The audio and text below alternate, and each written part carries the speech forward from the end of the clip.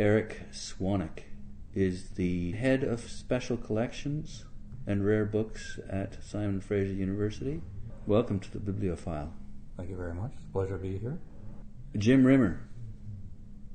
My hero. Many years ago, I used to do the Canadian section of the bibliography for private press books, and I would gather material from across the country. I lived in New Brunswick at the time, and I remember corresponding with Jim Rimmer. And when I had the opportunity to move to Burnaby to work at Simon Fraser University, I trucked myself over to New West to see whether I could get his papers for the library. That's where he was living, and where he had lived for many years, actually.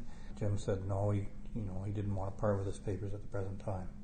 A few years later, in the interim, I kept going back whenever I could without becoming a nuisance, because it was such a wonderful site.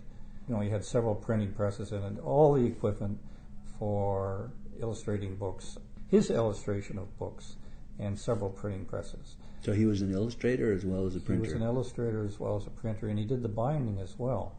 And I asked him at one point, why don't you make the paper too? But I never seemed to get very far in that question. And there were a lot of kids, and he worked with people who wanted to learn how to cast type in various aspects of the book. All worked with Jim from around here. So he has this incredible legacy in the Lower Mainland, especially, but also across the country with various people and into the United States. Can we move back to who he was and what he did that made him so special? Jim was born, I think it was not very far from where he actually lived, in New West. He trained here as a printer. His grandfather told him that you're not that good at school, you should go out and get an apprentice. And he said, I always loved doodling. And he said, well, maybe you should work in the printing industry. And he went into the printing industry when he was very young, served as apprentice, then he had various jobs with various newspapers from here. And at one point, when he started his family, he moved to interior BC, Williams Lake, worked there as a printer with a newspaper. At that time, as an aside, this doodling led to doing editorial cartoons. I think we have over 30 of them now in the collection. This is in Carey Price country, I think. It's up in that area. And so he did these newspaper editorial cartoons, and they kept them. And when which I'll get to in a moment, of buying the collection, the papers from Jim, his wife said she put them under the bed, kept them under the bed for years, because Jim did a lot of recycling, and things got moved on. He thought all the cartoons were gone. So I got the cartoons. They saved some because they had such personal connections, and I eventually got them as well. He didn't like them? He just wanted to get rid of them? He was the opposite of a pack rat then? He was. So they went to Williams Lake. They were there for a few years. Then he came back to Vancouver, got a job in the printing industry, I think, and this will be the late 60s. If you look at his book, Leaves from the Pie Tree, he'll account for his early years. Sorry, now the Leaves from the Pie Tree is a book about his life? His life. It's his autobiography? Yeah, exactly. This is the book which was printed by Gasbro Press. So he did one in a limited edition, I can't remember, 45 copies or something. Then Gasbro picked up on it and did it as a commercial version. Whichever version you look at, it's going to be the same because he works in the printing industry for a number of years. Then it essentially stops in about early 1970. Then what stops? The autobiography. And then it resumes, I think, in the early 90s. So there's 20-some years in there which are not accounted for. And I went at Jim about this a couple times. This is when he went into private business as a graphic artist. I have tried over various times to put together some of his work. I have found some of the material, such as I can't remember the dates specifically, in say 1986, a local insurance company did their annual report with an illustration in it by Jim Rimmer. So as you say he was a graphic designer, but do you mean that he was primarily an illustrator? That he sold his illustrations to ad agencies or exactly. Directly to companies? Yeah.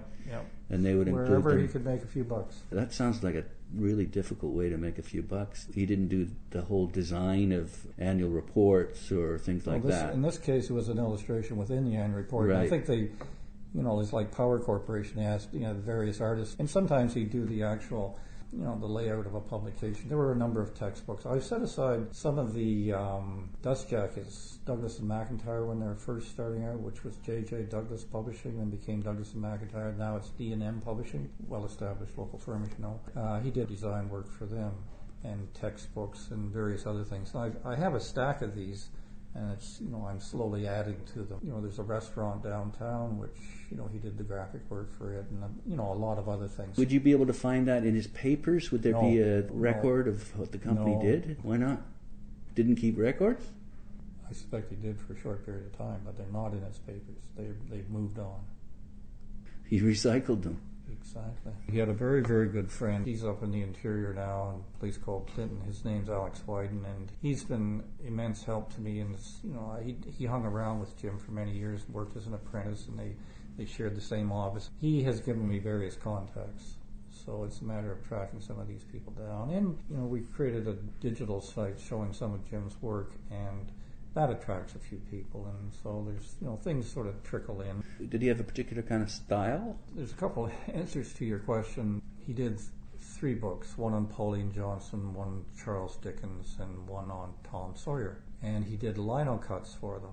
Now these were with his own press. With his own press, Pie Tree Press. The Pauline Johnson one, I can't give you all the variants in the Pauline Johnson one, but he did work with students at one of the local colleges. So there's in one of the editions they'll have all his illustrations. In another of the editions they'll have a couple of the students' illustrations. So there's a number of variants here, and which were a bit of bibliographical fun and a bit of a challenge. It's a matter of finding these things. So his style, you would recognize the lino cuts that he did. Jim always said he never had the patience to do a wood engraving. He just wanted to do lino cuts, and they're really quite wonderful. And they're really masterful because there's a lot of color in a lot of these lino cuts, and they're just marvelous. I can't imagine many people being able to do the same sort of work that he has done. I mean, it's really quite wonderful. What do you mean by wonderful?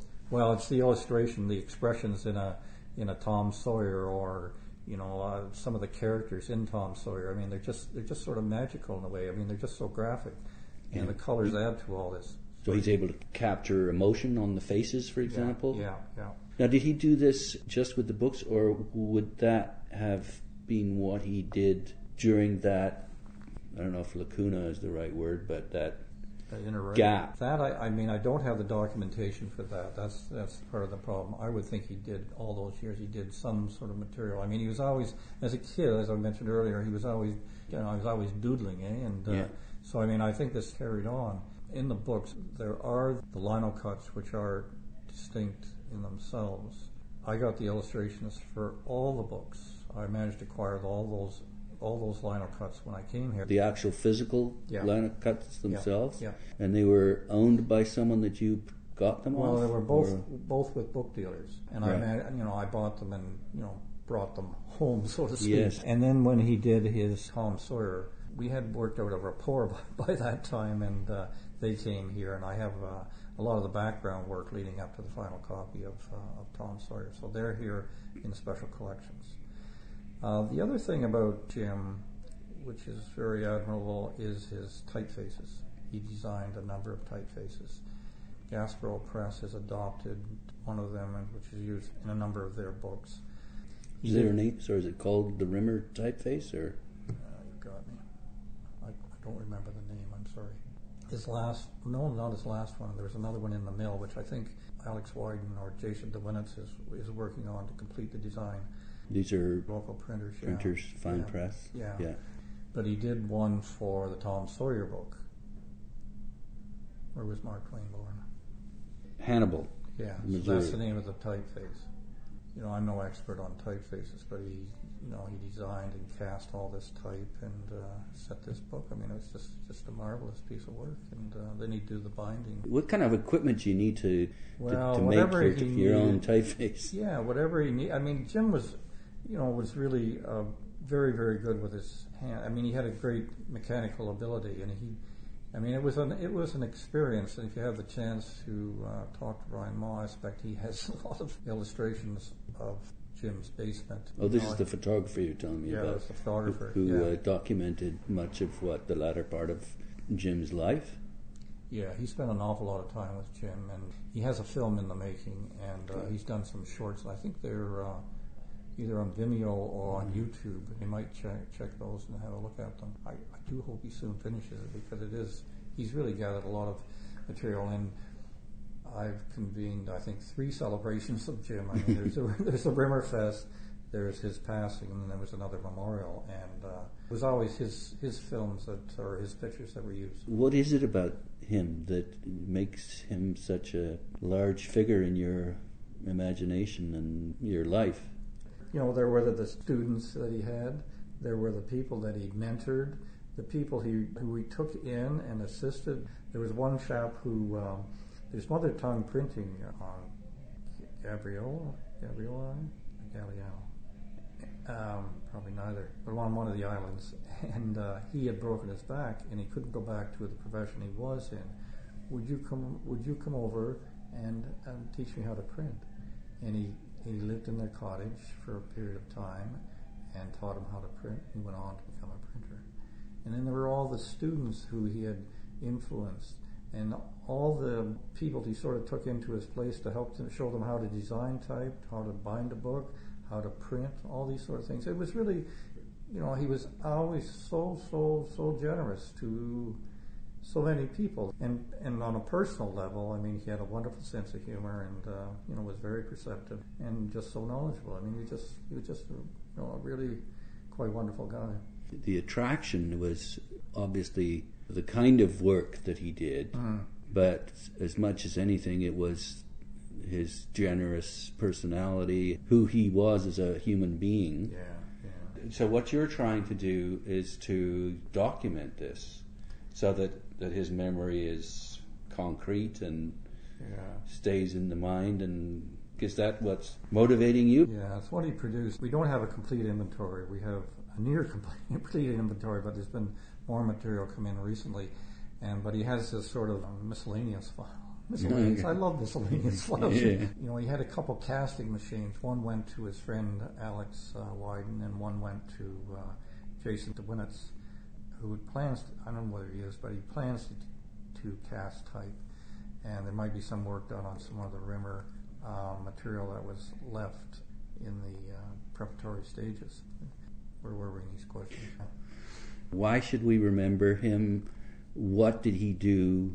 And how can Canadians get in contact with what he did? Well, I suppose Beatrice Ward says type is invisible, but I mean, some of his work is, it's just so beautiful. He is revered by those who are in the know. Contact with him. Well, I guess I'm not overly articulate on the matter, but I mean, the illustrations are wonderful. We've used 2 or 3 of them now for Christmas cards from the library. You know, there's sort of a simplicity and subtleness about these illustrations. If you see them or you're all familiar with them, you'll recognize them right away. I mean, he has that sort of, whimsical graphic style about his work. His typefaces have been really well accepted for printing poetry, for prose and various other things. How many faces did he design in total? Maybe there's 3 dozen. I honestly don't know. I mean, there is a catalog in there of some of his typefaces, and there's some of them are in lead, and then there's a number more computer based. I guess in the late 80s or so, he worked with Gerald Tiampa, who was quite famous on the local scene for his innovations with the computer and typography. It's hard to get his sort of message out there to the community that, going back to Beatrice Ward's quote, people just don't notice it unless it hits you. And if it's too ugly or it's something you're not familiar with, it's not a voluminous amount of work that he did. This solid core of fans, and I can give you a lot of names today who are admirers. I mean, you look at the presses in Canada that are regarded as the best in terms of the quality of what they produce. Gasborough and Tim Inkster's Porcupine's Quill and Coach House, well, Barbarian definitely, but that's just naming a few. Sure. But these people would all be in that circle of admirers then. The last book, which the Barbarians did, the Shakespeare volume, they used some, I don't know how much of Rimmer's type. These people, these disciples, yeah, exactly, are keeping his legacy alive in the actual pages of the books they produce. I mean, this is just true. He came up here one day, and Ryan came to film him, and we had the Tom Sawyer volume, and he and I just sat there, and I turned the pages and asked questions about it. I mean, it was really it was a wonderful afternoon just listening to Jim talk about his publications, and anyhow, no, he was a remarkable individual. It's just too bad that he didn't produce more volumes over his lifetime, so more people could share the beauty. Well, thanks for sharing what you know of him with us, and your enthusiasm and reverence for the man. Yeah, my pleasure. I've been speaking with Eric Swanick, who is the head of Special Collections and Rare Books at W.A.C. Bennett Library, Simon Fraser University. Thanks again. My pleasure.